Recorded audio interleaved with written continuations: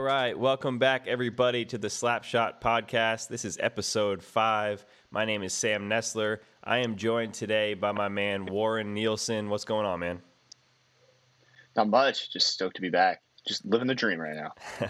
It's good to have you back. Every time I do it without you, I miss you. It's a much more fun conversation when you're talking to someone else instead of just arguing with yourself over here. But good to have you back. Today we got some awesome topics. We're going to talk about grinders in the NHL. We're going to talk about hockey movies. We're going to talk about the first quarter of the season, which there's been a ton of storylines, so we'll tackle a few of those, including which players are over and underachieving for the season. And then we're going to get into a couple other fun topics at the end. But first thing I want to bring up is something that I just saw this morning. I don't know if you saw. Did you see the video of Jordan Binnington from last night? No, I haven't seen it yet. I was blown up about it that he's got this kind of some issues, but I'm gonna have to tune in. What happened? Yeah, so if you remember, I don't know if it was last season or the season before, but he had this just temper tantrum in one of his games where he went off and was just trying to fight every player on the ice. And he's been known to have a little bit of a temper problem. I mean, he's only 23 years old, so he's a young kid. But last night was the most extreme I've seen. So he gets pulled. I believe it was the fourth goal the Sharks scored in a game which, by the way, ended 7-6 in regulation. But he gets pulled after the fourth goal for the Sharks, skating off. It was one of those rinks where they don't have room on the bench for the backup goalie for the visiting team, which I think is absolutely hilarious. They have to sit in the corner of the rink by themselves. But he gets pulled, and he's skating over to the bench. And as he skates over, he just pushes one of the Sharks players. I don't even think the Sharks player said anything. It didn't look like anything started it. He just pushes him. And the guy kind of looks shocked. Then he starts to skate away towards the corner, almost punches Carlson in the face with his stick out of nowhere. He just, as he's skating by, throws a punch at him, yells at him. He looks like he's talking trash to everybody. And then as he's skating off to the corner, he slashes Dubnyk and punches Dubnyk in the head in the net for the Sharks. And Dubnyk kind of throws a punch back. I don't know. You'll have to watch it and see, but I don't know what could have happened besides he just gave up a bad goal and got pulled and was just like, who can I take this out on right now?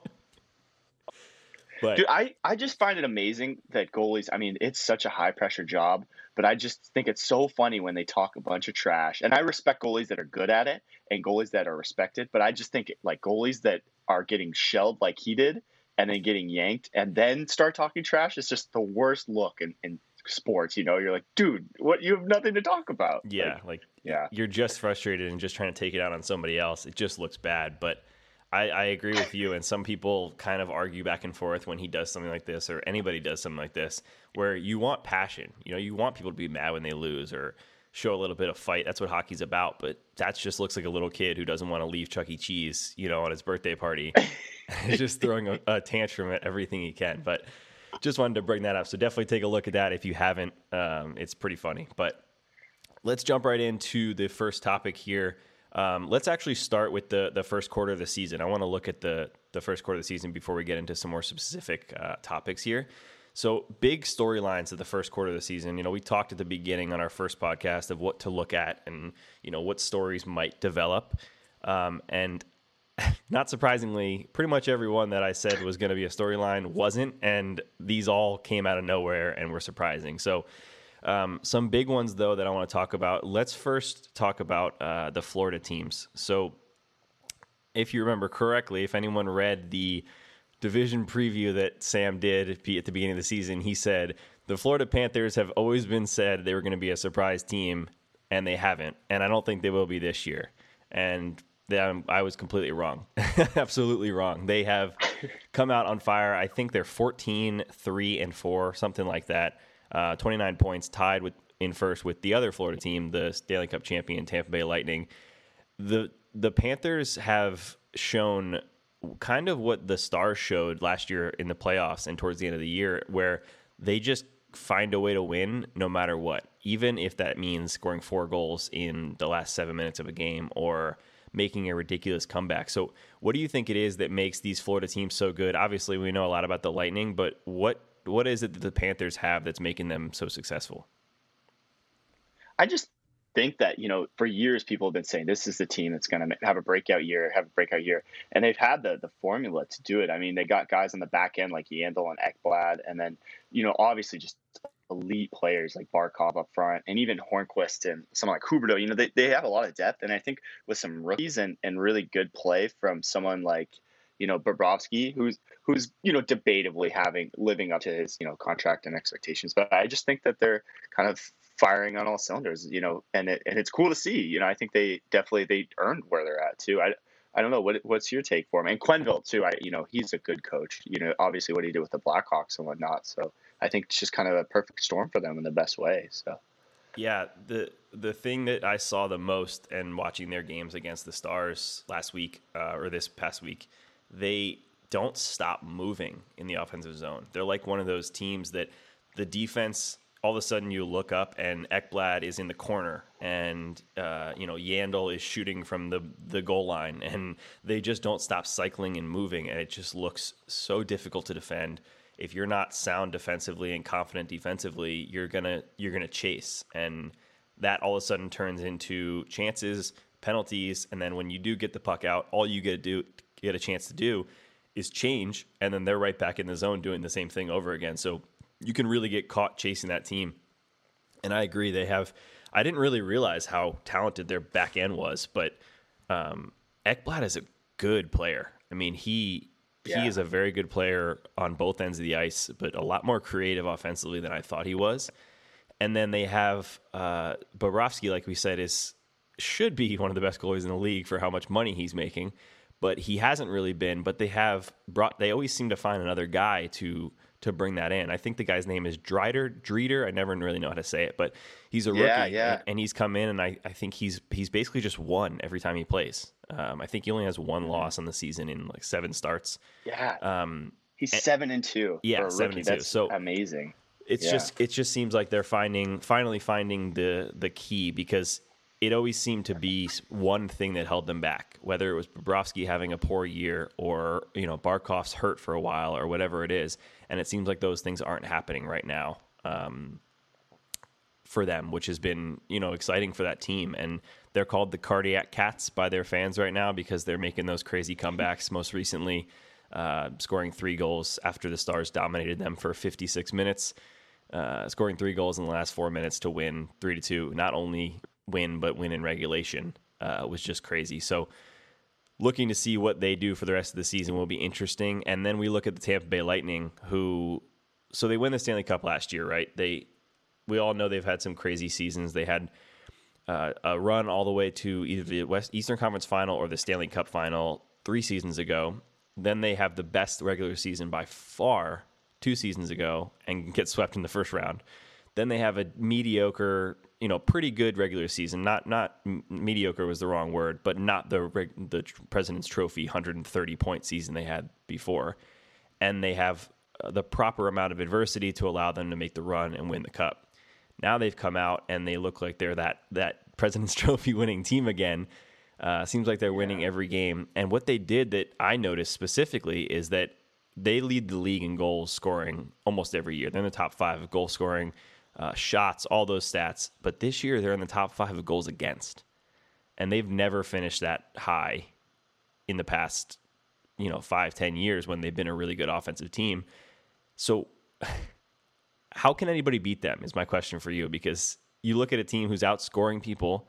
They're already winning the Stanley Cup while not being the best defensive team. Now they're adding to it a top 5 penalty kill and a top 5 goals against. So can anybody beat the Lightning? It's hard to beat the Lightning. And I think even though that they have the goals against stats they do, like Vasilevsky's still holding a 1.7 against 5 goals against average, and splitting these kind of crazy 53 game season where they're playing back to back and everything. And I think they just look like a team that could win the cup. This season, like we said, earlier on, is I think such a good test for that. These kind of playoff environments with rivalry games and back-to-back games and really compact schedules.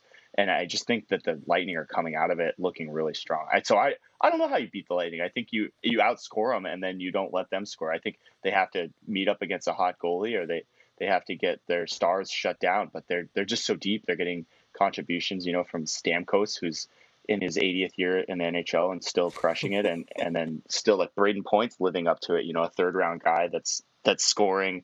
He's got 20 points or 19 points in 19 games. So I think they're just really exceeding or really doing as well as they should. So it'll be interesting. Like you said, sometimes they can win the President's Trophy, and then the playoffs come around, and it's not really, they don't look like they did during the regular season. But I'll be interested to see. Do you think that they're built for the playoffs? Like obviously they won the cup, but what do you think? Yeah, I think that watching them play some of their games this year, it's been a different team where they're not winning their games 5-4 and, having to outscore a lot of their games. They're winning some games 2-1 and 1-0, and they're keeping games close and winning those games at the end. So I think they're definitely built for the playoffs. We'll see. I think the craziest thing is Kucherov isn't even playing. Kucherov is not even in until probably the playoffs, and they're still the best team in the NHL, right now. So it'll be really interesting to see. But let's flip the script to the opposite of that right now, which is the team they beat in the Stanley Cup, and that's the Dallas Stars. So the Stars come into the season, they're 4-0-0 in their first 4 games. They score like 19 goals in the process. Their power play is sitting at somewhere around 45%. Topping the league. Everything's looking great for the team, and then they collapse. And injuries have hurt them, obviously, but they are currently sitting in last place in the Central Division. And I know that they've played less games than every other team in there, but I don't care if you've played 20 less games. You should be ahead of the Detroit Red Wings, no matter how many less games you've played. And they're not. They're sitting with 16 points. If you look at win percentage, it looks like they are in 5th still. So still hanging around, luckily, because Nashville and Detroit and even Columbus are struggling to win games. So the top 4 right now in the Central seem to be on a different level than the bottom 4. What do the Stars have to do? Let's start with this. What's hurting them the most, and what do they have to do to turn it around and quickly? Yeah, I think the Stars it's such a rough year, and I think they've just been hammered with adversity. And I think they're the kind of team, between the snowstorm and all through Texas and then just kind of dealing with injuries. It always seems like, Ben got hurt early on, and they're still waiting for Bish and Sagan to get back, not probably till April. They just need to I think their start of their season was great, when they won 4 in a row. And I think they need to get on another run like that and just start believing in themselves, because they look kind of like that 2016 Stars team that just couldn't buy a win, and they look tough just even breaking out of their zone, and that's still the case. And I think they seem like they just need to simplify the game, really just kind of focus on those breakout passes, get the pucks on the net, and then just kind of lean on guys like Ben and Pavelski, who's having just an absolute year. Captain America is just absolutely crushing it this year, and hopefully they can get just kind of some of their younger guys to step up. Miro Heiskanen hasn't quite had the year that he was hoped to have, and some of the younger guys. So, but you watch them a lot more than I do. What do you think? How the Stars going to climb back from the depths below the Red Wings? Yeah. So I agree with you completely. I mean, injuries have killed them, but you can't use it as an excuse. I mean, arguably they had a better chance to win the cup last year without missing 4 or 5 of their top guys. But this year, I think the big key has been their injuries have been their scorers. And the Stars struggle to score in general anyway. So missing Sagan for the whole year, a lot of people thought that would be a huge hit to their scoring, and it has been. But also Hintz has been in and out of the lineup. Radulov has missed like the last 8 games. So they're missing their top scoring guys, and that's really hurt them. And so the big topic for the rest of the season is the Stars have played the least amount of games. They've had 8 games canceled or postponed. So in one argument, you can look at it and say they have all this time to make it up. They're minimum of 4 games below anyone else.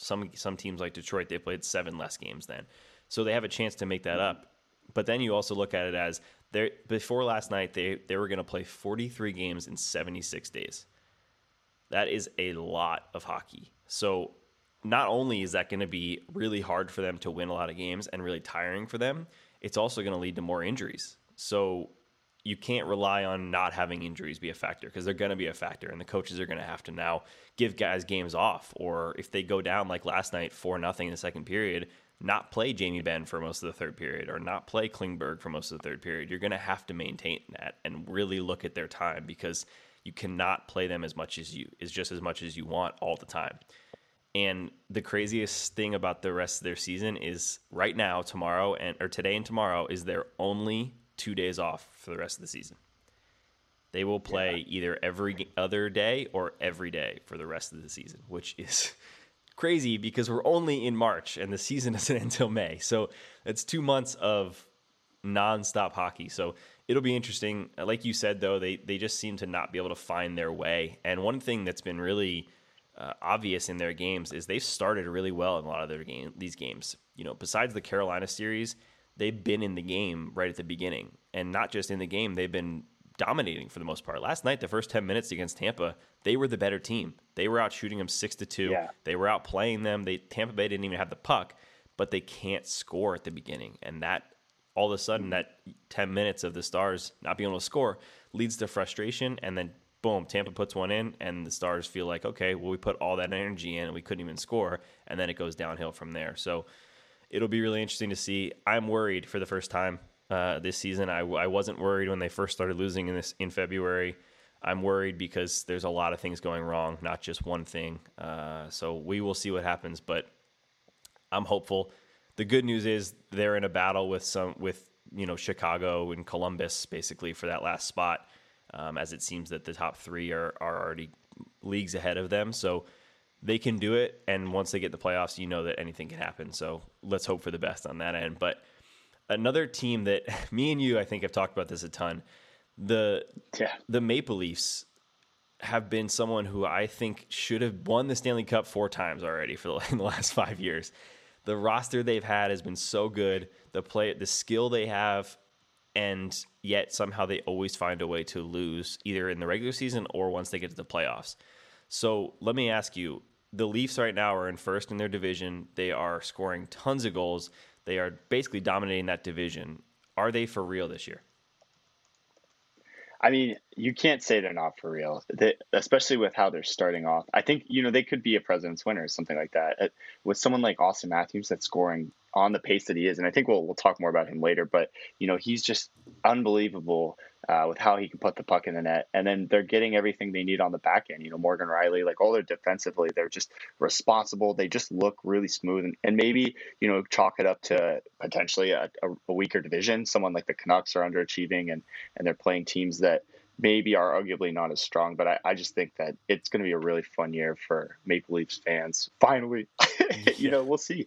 But again, like you said, there's still plenty of hockey left to be played. And I think that hopefully they'll keep firing on all cylinders, but it'll be interesting to see where they end up.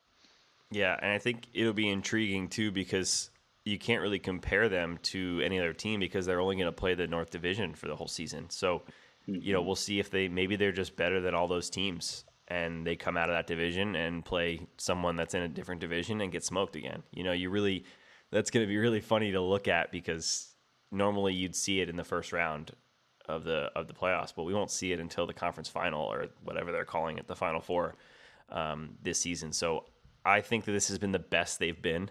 The fact that they're able to score as many goals, but they've also won a couple low-scoring games, not nearly as many. I mean, their defense is them and the Oilers. Their defense is just not on the same level as some other divisions. But maybe you can outscore a team and win the cup. We will see. It hasn't really happened in recent years, but we will see what happens. They are impressive to watch, though. I try to watch every Leafs game I can. Leafs and Oilers, anytime they're on, I try to turn it on because you're guaranteed to see some highlight reel goals basically every period. So last topic for the first quarter of the season. Did you watch the Lake Tahoe games at all? Yeah. Wow. What a spectacle. I mean, I guess they had a nice little 9 hour break, but it was really cool to see, outdoor hockey in a way that you didn't expect. And the setup there is just like the dream. But my favorite part of the whole thing was, I forget who it was. It was Belmar on the Avalanche, and they were like interviewing him. And the whole time he thought that they were like literally playing on Lake Tahoe, and they're like, no, it's by the lake. No way. What do you think? They were freezing the lake?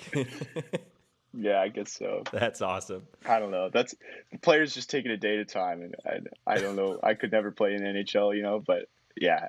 But those games were a really good spectacle, I guess. So even despite the delay that happened. Yeah, the delay was crazy too, because if you watch the first period before the delay happened, it was like there was a hole in the ice. Like It wasn't just Mm-hmm. some sloppy puck work and some guys tripping up. There was a spot right at center ice where if you touched it, you fell, no matter what. It was like playing pond Mm-hmm. hockey when somebody, cuts a hole in the middle of the ice and you get stuck in it. And it was really dangerous, but it was kind of funny to watch because the ref is like skating 1 mile per hour and just eats it because he can't skate over that spot. So they were just avoiding that spot. They would just move the puck around and dump it in around there. And then obviously that led to what I didn't like is that they waited so long to call it a delay. Like you could look at that rink and say, this is not going to be good to play right now. Yeah. And call it. I sat there watching that feed for an hour while they just delayed it. And every time Melberry would be like, we should find out now in about 15 minutes here. Or Eddie Olczyk would come on and say, NHL Commissioner Gary Bettman should be out here about 10 minutes. And then every time it would go like 30 more minutes with anything happening. So they should have handled it better, I think. I know it's a tough situation, but it was a bummer. And it's one of the few times where being a beautiful day was a negative thing. And they said the same thing about the Winter Classic in Dallas last year, where if the sun had been out, because they played it at 1 o'clock local time, if the sun had been out, they probably wouldn't have had that game in full at that time. So you got to have a little bit of luck when you're playing in Dallas and Lake Tahoe. But it was definitely cool to watch. I think my favorite part was that the people out there in the kayaks were just boozing and shotgunning beers and wearing Red Wings jerseys out there cheering. Which I got to believe they either paid for that or the NHL brought them in or something. I highly doubt those are just people that came in from like their cabin over in Lake Tahoe and just paddled over to watch a hockey game, because I don't think they would allow them to do it. With COVID going on and everything, you got to believe that the NHL would be like, I was going to say, we can't have a bunch of kayaks sitting 3 feet from each other, drinking beers together. There was a party boat. It has to be the first NHL game, witnessed from a boat, It's got to be, yeah. So it was exciting, though. It'll be cool to see. The NHL kind of talked about how they opened the door for bringing the game to more places now, because now it doesn't have to always be a stadium. Now you can look at, okay, let's make a really cool TV spectacle, because that's what this was, just like the playoffs last year. It was all about TV because the fans weren't allowed at the game. So it'll be cool to see where they can bring the game from there. But first quarter of the season, it's been interesting, as we knew it would be. Every quarter of the season is going to be interesting, and looking forward to what happens, going forward here. But let's jump into a much less serious topic here. Give me your favorite hockey movie. And if you want, you can give me like a top 3 and then pick your first one, because I know there's a lot. But give me your favorite hockey movie. I mean, just pure and simple, being an American, growing up, you got to pick Miracle. I think just the whole story behind that, and then knowing more, reading more about Herb Brooks and what he did.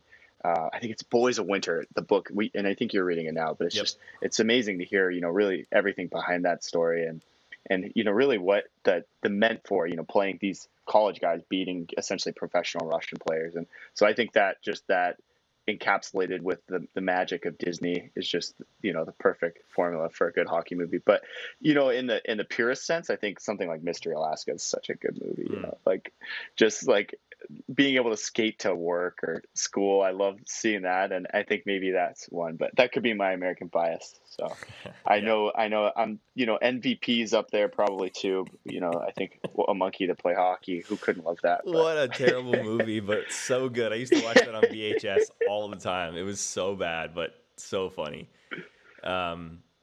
Yeah, I agree. Miracle is really cool. But if you haven't seen, anybody listening, or if you, Warren, haven't seen the Red Army and Of Miracles and Men are two documentaries on that Miracle game.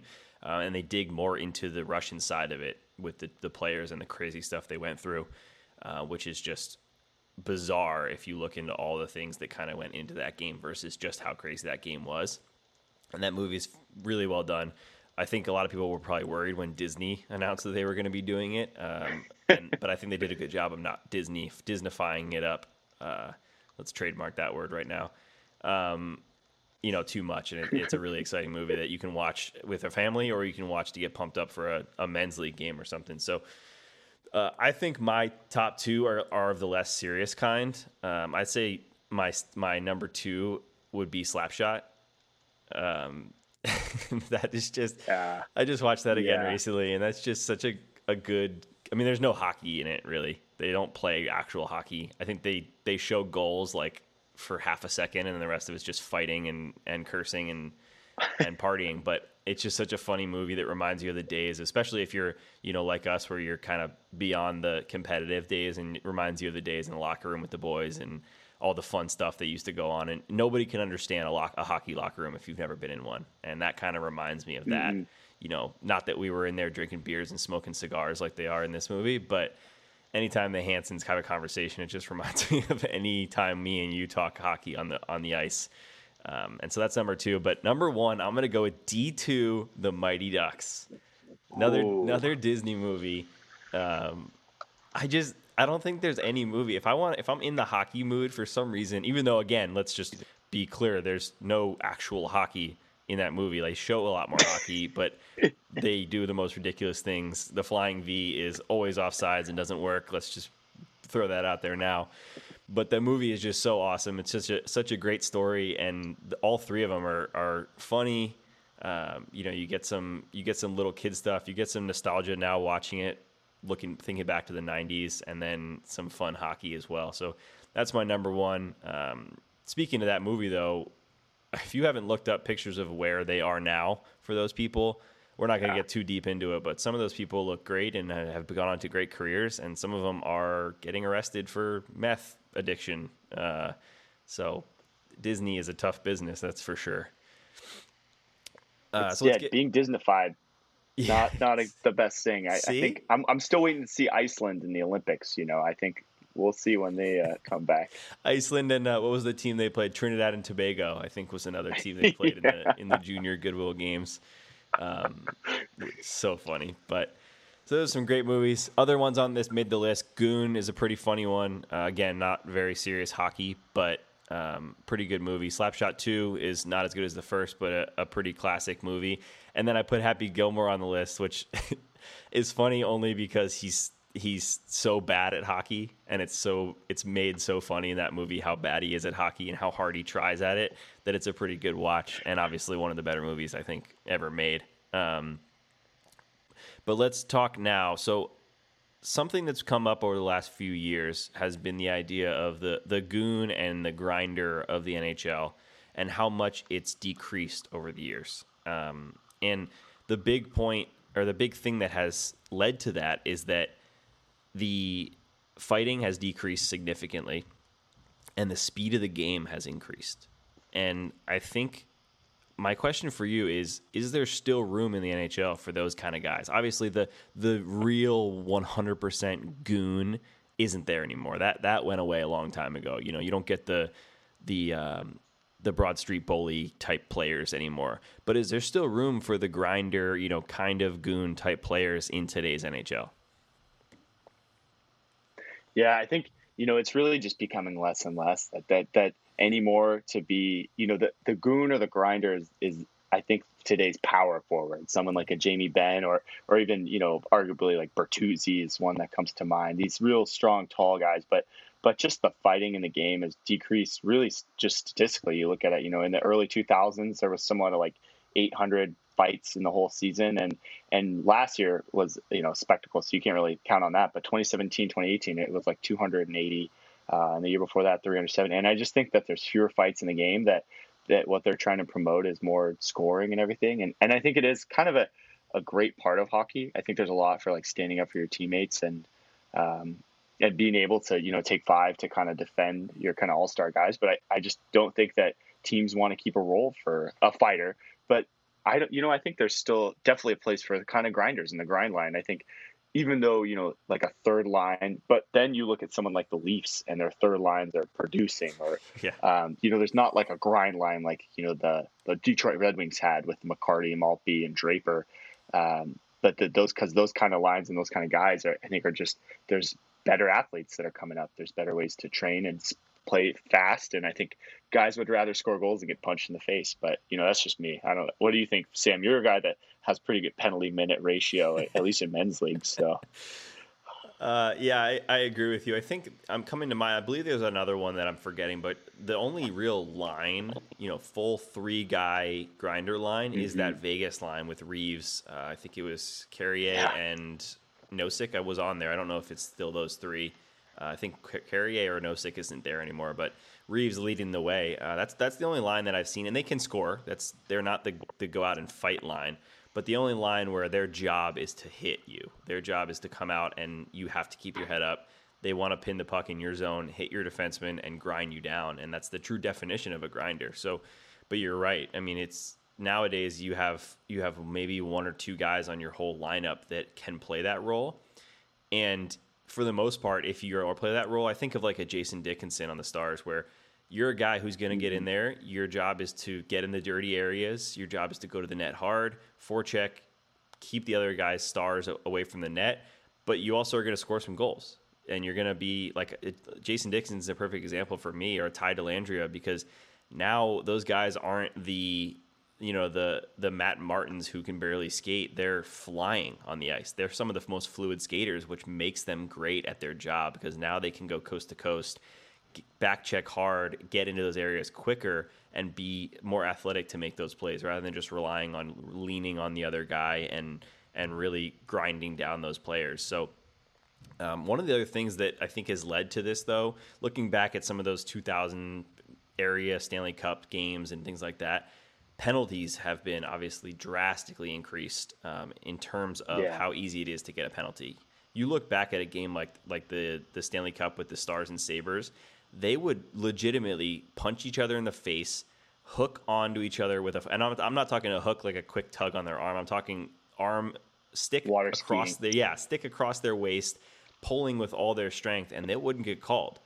And you could slash people, you could throw hits everywhere, you could hit the guy 10 seconds after he releases the puck, and that's not the case anymore. So now you almost can't be that kind of player, because you're just going to get penalties over and over again, and no team is going to sign a guy that's just getting more penalties than he is anything else. That's why someone like Ryan Garbett and Antoine Roussel struggled mightily over the last few years, because they were getting too many penalties and they were going too far across the line. So that's been a big factor into why they're kind of not really around anymore. But if you were to pick just any name out of the NHL right now, who do you think plays and you can pick a power forward that still scores, anybody you want, but if you were to think of a grinder, who plays that role to most success? Yeah, that's a tough one. I think I would debate between someone like Shaw, and maybe who's literally heading the puck in, and obviously like right away, I think your grinder, like it's got to be someone without a halfer even on. So, that eliminates a few guys like Roussel. At least does he? No, I don't think he has a halfer. Someone like Lucic too. I mean, the guy's Lucic, someone that we were talking pre-show, is when he's got the puck on his stick, he's not Brad Marchand, but definitely a guy that is sought after. I think a voice in the locker room, and someone that is an older guy but still throws his body around and takes hits, and it's pretty respectable, honestly. As far as a grinder, not like Reeves too is someone that comes to mind. But I just gave you 3 answers. But what would you say? It's tough because there's not it's very gray nowadays with these kind of guys. But interesting enough, though, did you know the rule? I just found this out probably last year. The rule is if you already didn't use a half shield before the new rule, you can keep not using one, like Jamie Benn and Reeves and Shaw. But if you come into the league, you have to wear one. So you're going to get rid of that whole goon type look. Even if you do come in as a guy like that, you have to wear a shield no matter what. So that'll be interesting to see when these guys start to fade out. Everyone in the league is going to start. He's going to be wearing these shields, which is probably a safe rule. But it's interesting to see that. I think, and I might be biased from watching this how many times he's done it to the Stars, but Ryan Reeves, as much as I dislike him, he makes a difference in games.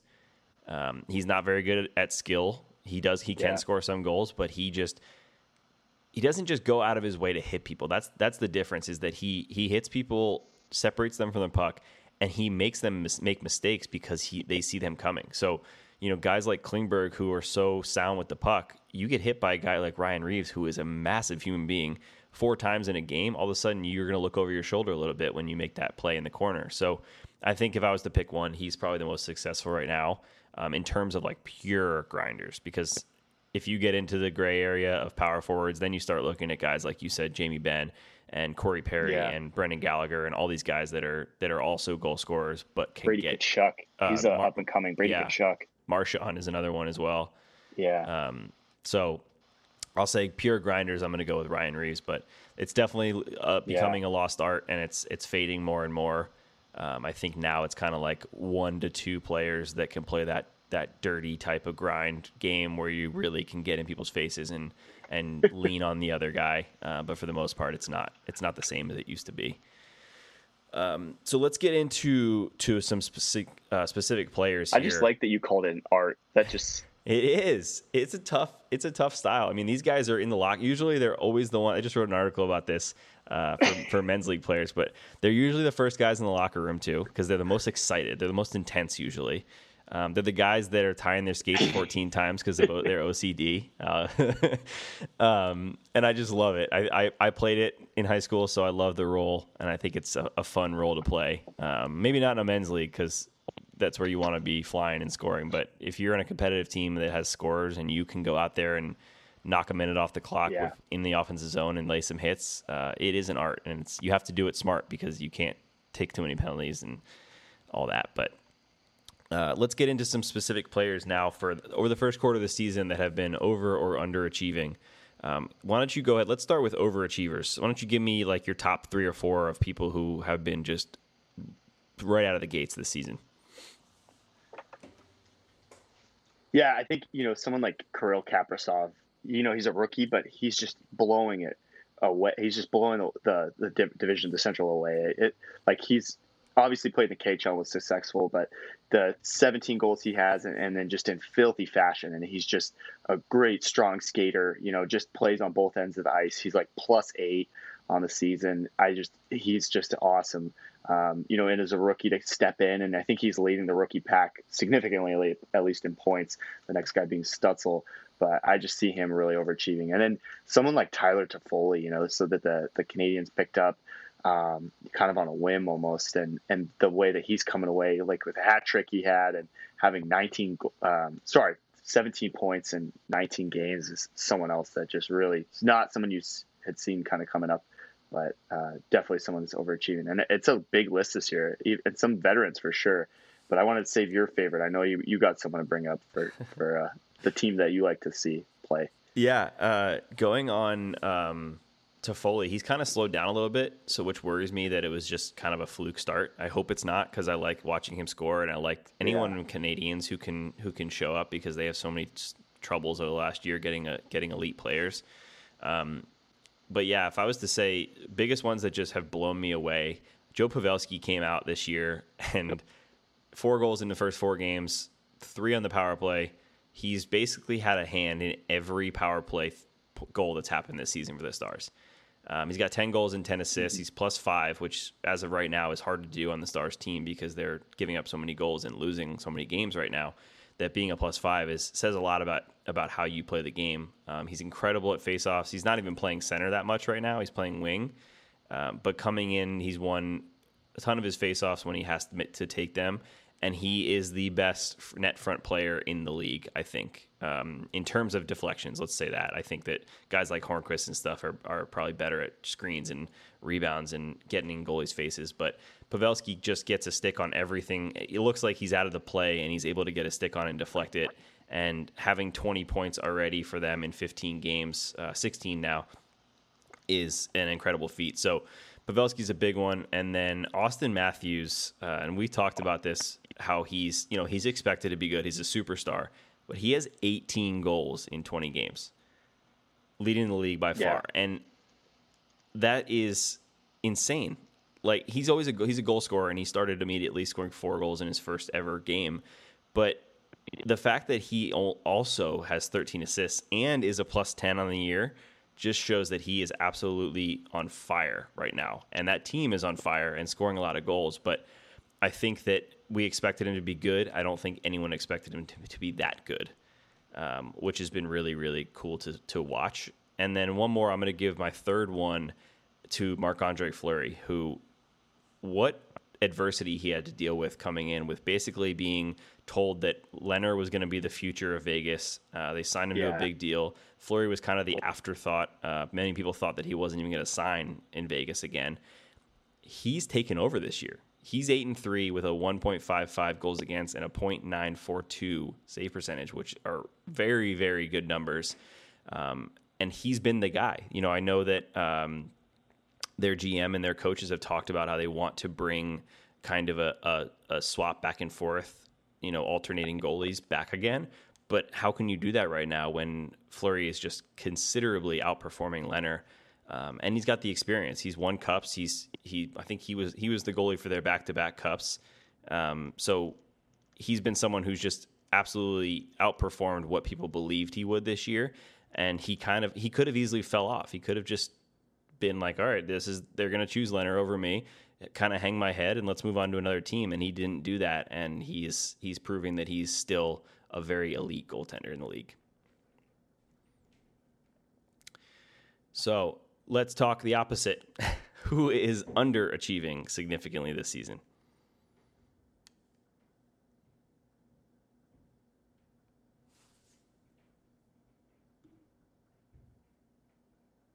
Uh-oh. Did we lose Warren?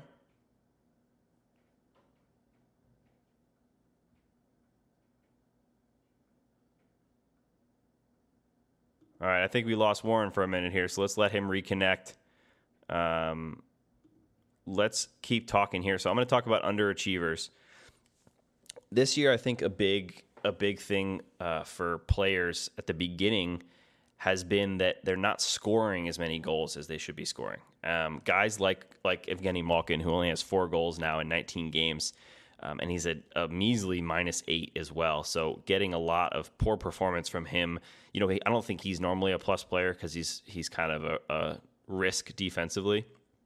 But only 4 goals and 8 assists in 19 games and a -8, well under what they need him to be in Pittsburgh, and what they need him to be if they're going to make the playoffs in that East Division. So Malkin's a big one. Another one has been in that same division has been Mika Zibanejad, who had a very, very successful season last year.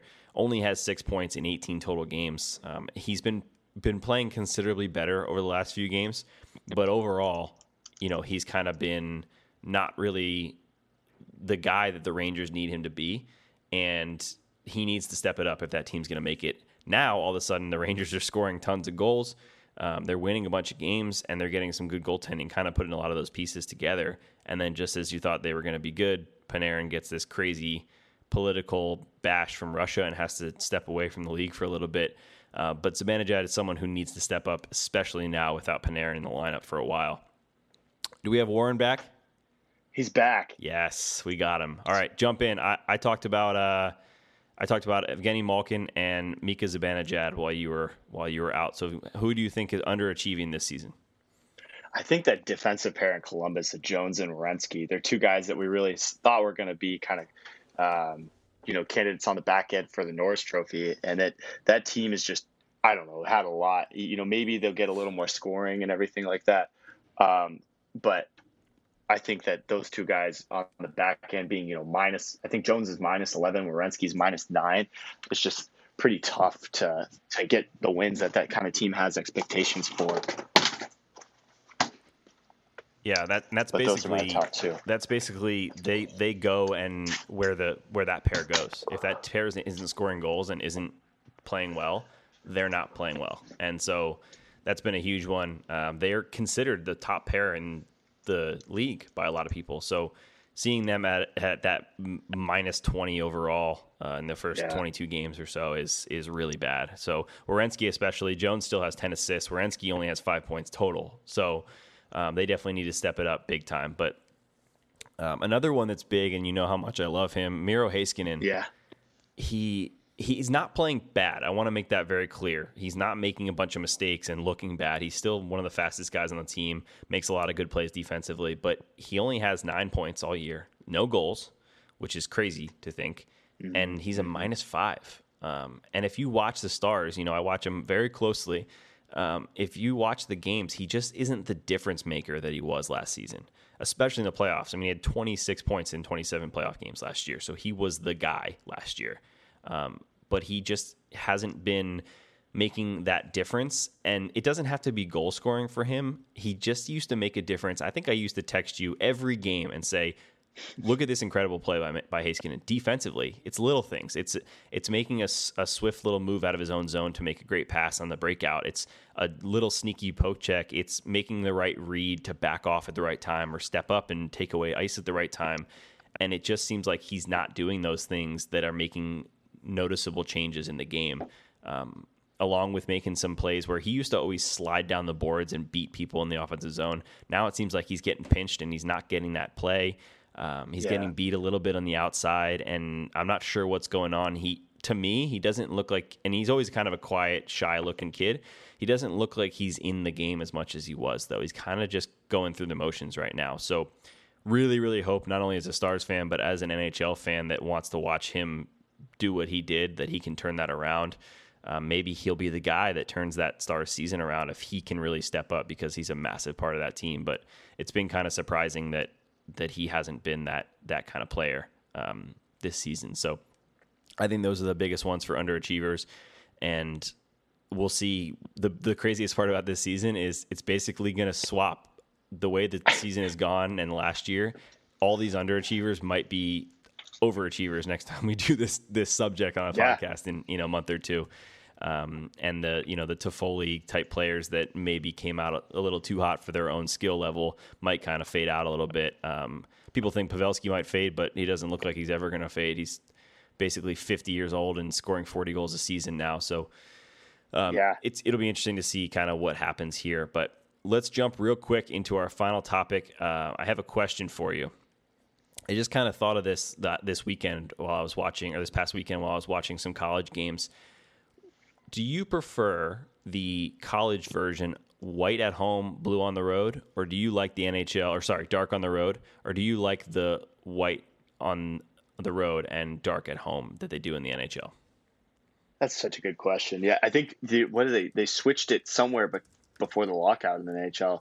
And I just think that most teams' dark jerseys are so good looking. And so I really like the dark at home. And I think it's so cool that with all the third jerseys that teams have, and then, teams that just like wear their whites, even if they're at home sometimes, I think is really cool too. So I don't think you can go wrong. I think the more that we have cool jerseys and the more that there's kind of variability and the way they can get the reverse retros, which God help us with some of those, but some of the third jerseys and team jerseys are awesome. So I don't know. What do you prefer? I agree with you 100%. I think that what I think could happen, I think dark jerseys for the most part are the better jersey for most teams. Maybe Buffalo has some pretty awesome whites, and a couple teams have some really cool away jerseys. But I think the dark jersey, and they do it on purpose. When you have more colors, it's easier to make it look a lot cooler on the ice. But what I kind of wish they did is split it up, where sometimes you'll see a team wear white once or twice a season at home. Why not wear it 10 to 15 times a season? In a regular 82 season game, you get to choose what jersey you wear. And I don't know if there's a rule on how many times. I'm sure the NHL, with how strict they are, probably has something. But I would say if I could choose, I would say let's wear, if we have 41 home games, let's wear the dark jerseys 30 times. Something like that, where it's more than the white jerseys, but you kind of get a switch. And then the visiting teams get to see your cool home jerseys. The Carolina fans get to see the dark greens, the dark blues of other teams they wouldn't get to see. So that's how I feel, but I agree. I think college, I don't know why they do it, and I would love to do more research on why it's still that way, because the NHL made that switch, some years back. But sometimes it looks really cool. I know Boston College has really cool whites, but I feel like if you were to look, especially when those college games are sold out and they're doing like a red out or a blue out in the rink, and then the team on the ice is wearing white, it just doesn't make any sense to me in those small barns in BC and Wisconsin and those kind of places. So I would like to see it split in both leagues, where you can wear whichever one. And when you have a game where you're going to do a whiteout as your, if you're Penn State and you're doing a whiteout like they do in their football games, you wear white. Or if you're going to do a blue out, you wear blue, whatever it is. So you can kind of make it look cooler in the rink. But it's just an interesting topic. The funny thing about the retros that you mentioned is I put the Stars as probably the worst retro in the league. And both times they're supposed to wear it so far has gotten postponed. So maybe they just never wear it, and we won't have to see that ridiculous thing on the ice. Maybe it'll just keep getting postponed. I think, and I know that, but then I think they're also doing it because all teams just want to avoid seeing the Nashville Predators yellow jerseys, when they're home team. Can you imagine just the puke out, the yellow out? It's pretty bad. That's one of those rinks where I just mentioned the blue outs and the white outs that teams do can look so cool. The yellow out is awful. It is so gross, and it combines with Saros' pads, which are also all yellow, and you're just like, how do you take yourself seriously on the rink with that thing going on? If I was a Predators fans, I would buy a white jersey immediately, or buy an old jersey that doesn't look as ugly. When they had blue and gray, but. Yeah, they have some pretty ugly colors in Nashville, and unfortunately, I live there, so I have to see those colors at my men's league rink every day. But yeah, it's a pretty ugly thing. So, Warren, this was fun. Episode 5 already. We're flying by here on the Slapshot Podcast, but thanks so much for joining me, and we will be back next week for episode 6 of the Slapshot Podcast. Stay safe, everyone.